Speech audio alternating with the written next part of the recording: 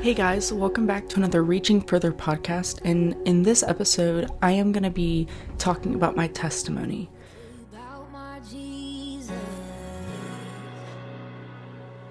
He makes a way where there ain't no way, rises up from an empty grave, ain't no sinner that he can save.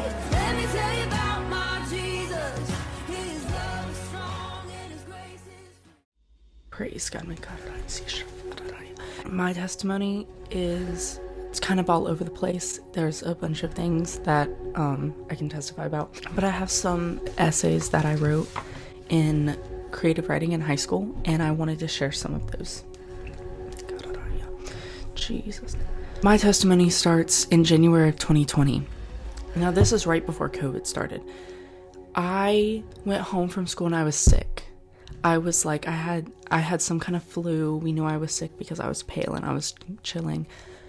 I came home that day and it got to the point where I couldn't eat anything. I was getting skinnier.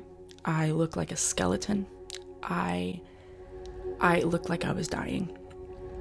And in the process of this, it felt like I had a stomach virus, like a terrible stomach virus where my stomach would keep getting worse. And I would drink like blue Gatorade and I'd puke it back up green in 5 seconds. I was a complete mess. And I remember my grandparents on my dad's side came down to watch me, and they left that Saturday. And this was throughout this whole entire week. And my mama mentioned that God kind of told her something. God kind of let her know something, but she never told us. And then it was the following week after that, so it was like Saturday, Sunday, Monday.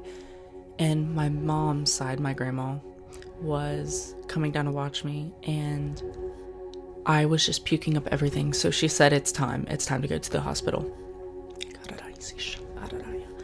I made it to the hospital, and nobody even thought about my stomach. We just thought it was a bad stomach flu because I had already gotten tested previously, and it was the flu, And they said, just don't drink dairy, don't eat dairy, just drink, just eat small foods.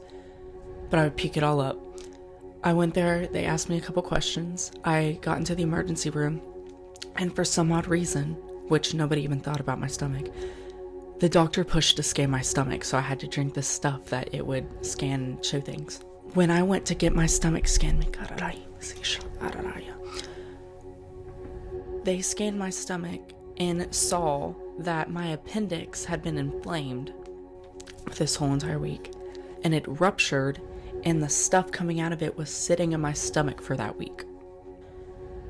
Now pause, which this is crazy how it didn't go into my bloodstream, because for my aunt it did, but it ruptured on her and it went into her bloodstream like... It was as if God was sitting there saying, this isn't going to kill him. This is not going to kill him. After that, I got my appendix surgery. I came out okay, and I have a scar on my stomach now. But then, that's where my testimony is just getting started. Is right before that I said, Mom, it's going to be okay. God's got this under control. After that, I came home. We went to school and we were watching the news to write down what we had heard that day. It was just an assignment that we had. And then they were talking about COVID. And we were like, it's never going to come here.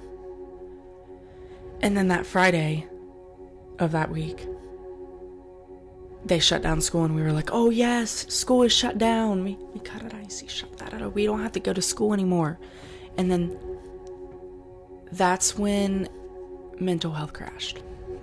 And that was for a lot of us, because we didn't have the in-person activities. We didn't go to school. We didn't go out to see each other. I personally didn't text anybody just because, I'm going through mental battles.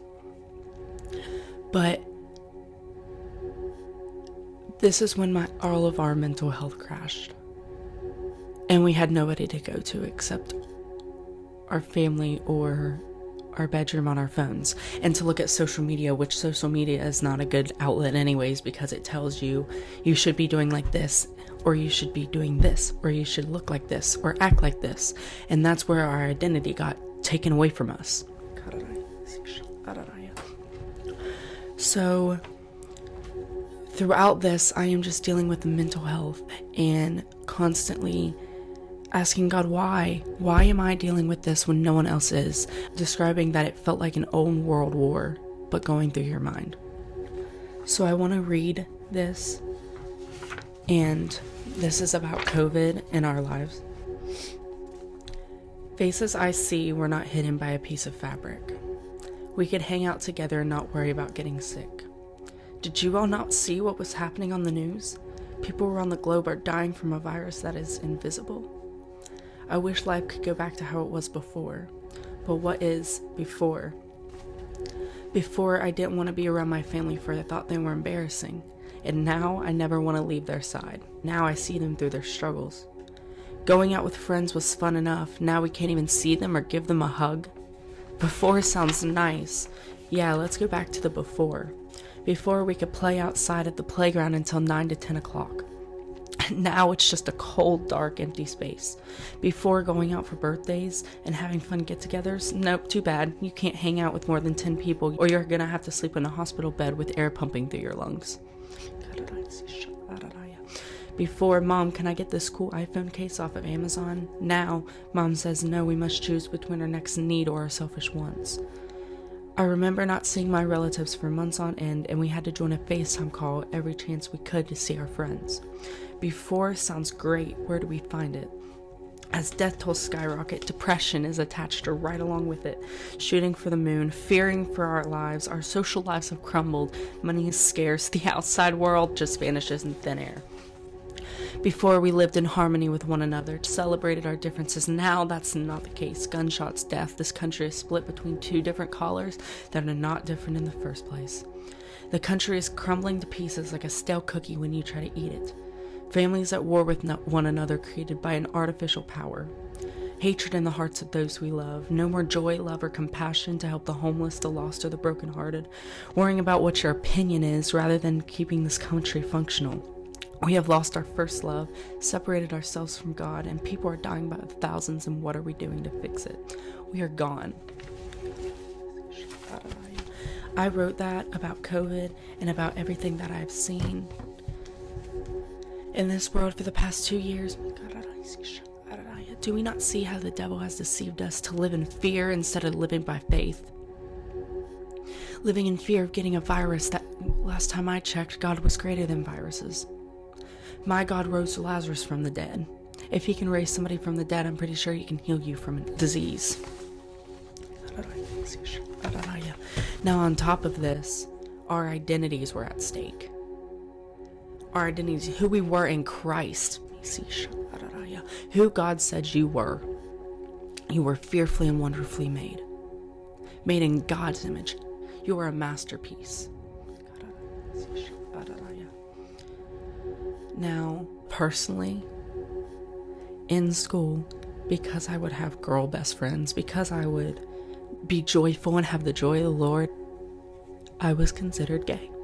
This is called An Apple, and this is one of the stories that was about what I had been dealing with. This is a topic that is one of the most opinionated and aggravating topics to me, because I knew who I was in Christ. This topic is sort of the dried up, brown, dead grass that is always around me. It cuts me and tries to suck me into a black hole in the middle of a spaceless area. This field, which is full of it, is scary, and a lot of times I don't know how to get past it. Me being the Christian that I am, I always go to God to seek guidance. I always try to remember that I don't go through this uphill battle for no reason, and remembering this allows me to keep my God-given joy and still love anyone no matter what their opinion of me is. I hang on no matter what. I must. Even when God says it's going to get extremely rough. Even when everything, family, friends, school, social media, everything says, in my life says that I should give up and give in. I won't. Even if I get bullied for my faith, I won't. Come on, just give up already. I know you're tired. The enemy repeats to me as a waterfall where the tears fall down my face.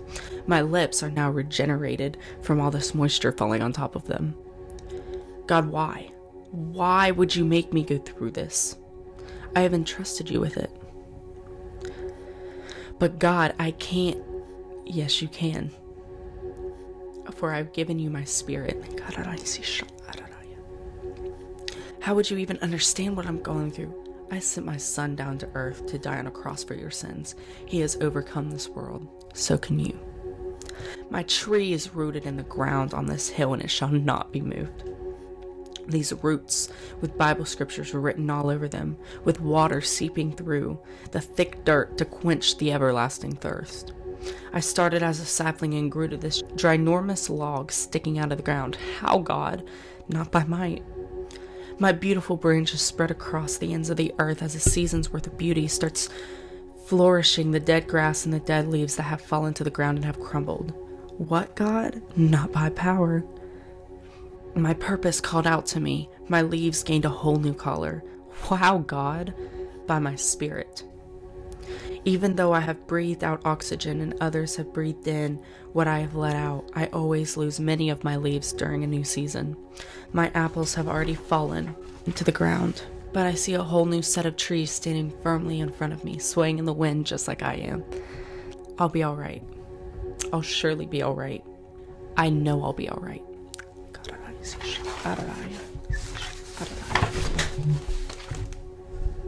Now, even on top of this,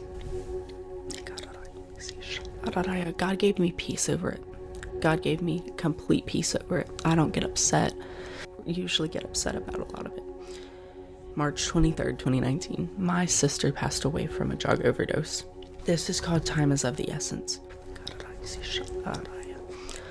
I've always heard the saying, time is of the essence. But why is time of an essence? What is an essence and why is time of it? As a young kid, as most of us were, we never had the knowledge of time. We never had the knowledge of you can only rest for an hour or you can only play with your toys for 10 minutes. The only idea popping into our tiny clean minds as we grew was how to enjoy every moment we got to spend with our family or with our siblings. We enjoyed our lives as kids. We loved every single moment of our life and wouldn't have a care in the world. The idea of never seeing a family member never crossed a single cell in our body. Well, things change. Today I'm standing here and I'm fine. My life is not perfect, but I'm blessed. I have a roof over my fragile head. I have clothes on my back, shoes on what could be my blistered feet. And the most important thing of all, I have an unconditionally loving Savior who cares for me more than anyone in this universe. What you don't see is the hurt I hold inside my heart. The anxiety and depression that fights everything within me to bring me down daily. What you don't see is every loss I've had to deal with in my lifetime. The comments said behind each head as I walked into the school building, and every single person who has made a mockery of me just because of my personality or my beliefs. Every individual person deals with something in this world. It's kind of an inevitable thing that is going to happen as we grow older together. As I would actively deal with a form of bullying, somebody else may deal with more anxiety. As they are dealing with anxiety, somebody may deal with depression. We are all in this together, yet we can all deal with an issue that the other may not be too familiar with. The one issue I had to deal with 3 years now is death. Death is this evil disease that overtakes the ones we love as we struggle to move on with our lives devastated. Death can come from anywhere, like a thief in the night ready to sweep someone off their feet, away from their family members forever. Don't ever take any moment with a relative for granted. It may just be the last time you get to see them. Dear best friend, oh, how I've missed you since you've been away. If I'm honest, these past 3 years, I have had no idea how to feel. I don't know if I should cry or laugh. I don't know how to react. Your death was so sudden that no one even had the slightest chance to say goodbye. Why would you do this to us? Why would you allow yourself to die so soon? If you didn't, then who did? I had all the questions that needed answers, yet no one would answer them. Where were you when I needed you? When I needed a big sister to lead and guide me through the rough school days? Where were you when I needed friend advice when I felt unwelcome in my own friend group? I became lost. I watched Dad spiral into a depression as Mom tried to be a pillar of love towards him. I watched Pawpaw cry every time he would see your face on the pictures of you on his wall.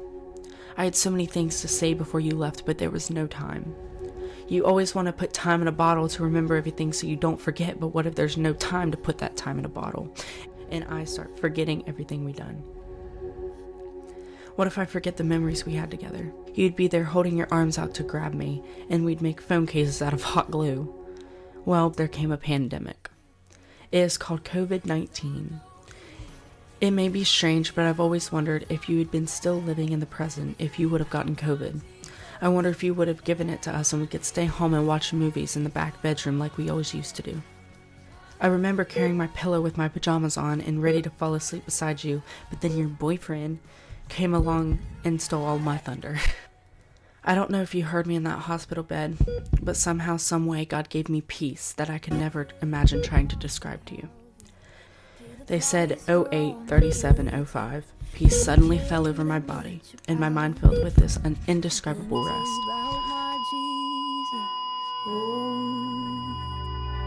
He makes a way where there ain't no way. Rises up from an empty grave.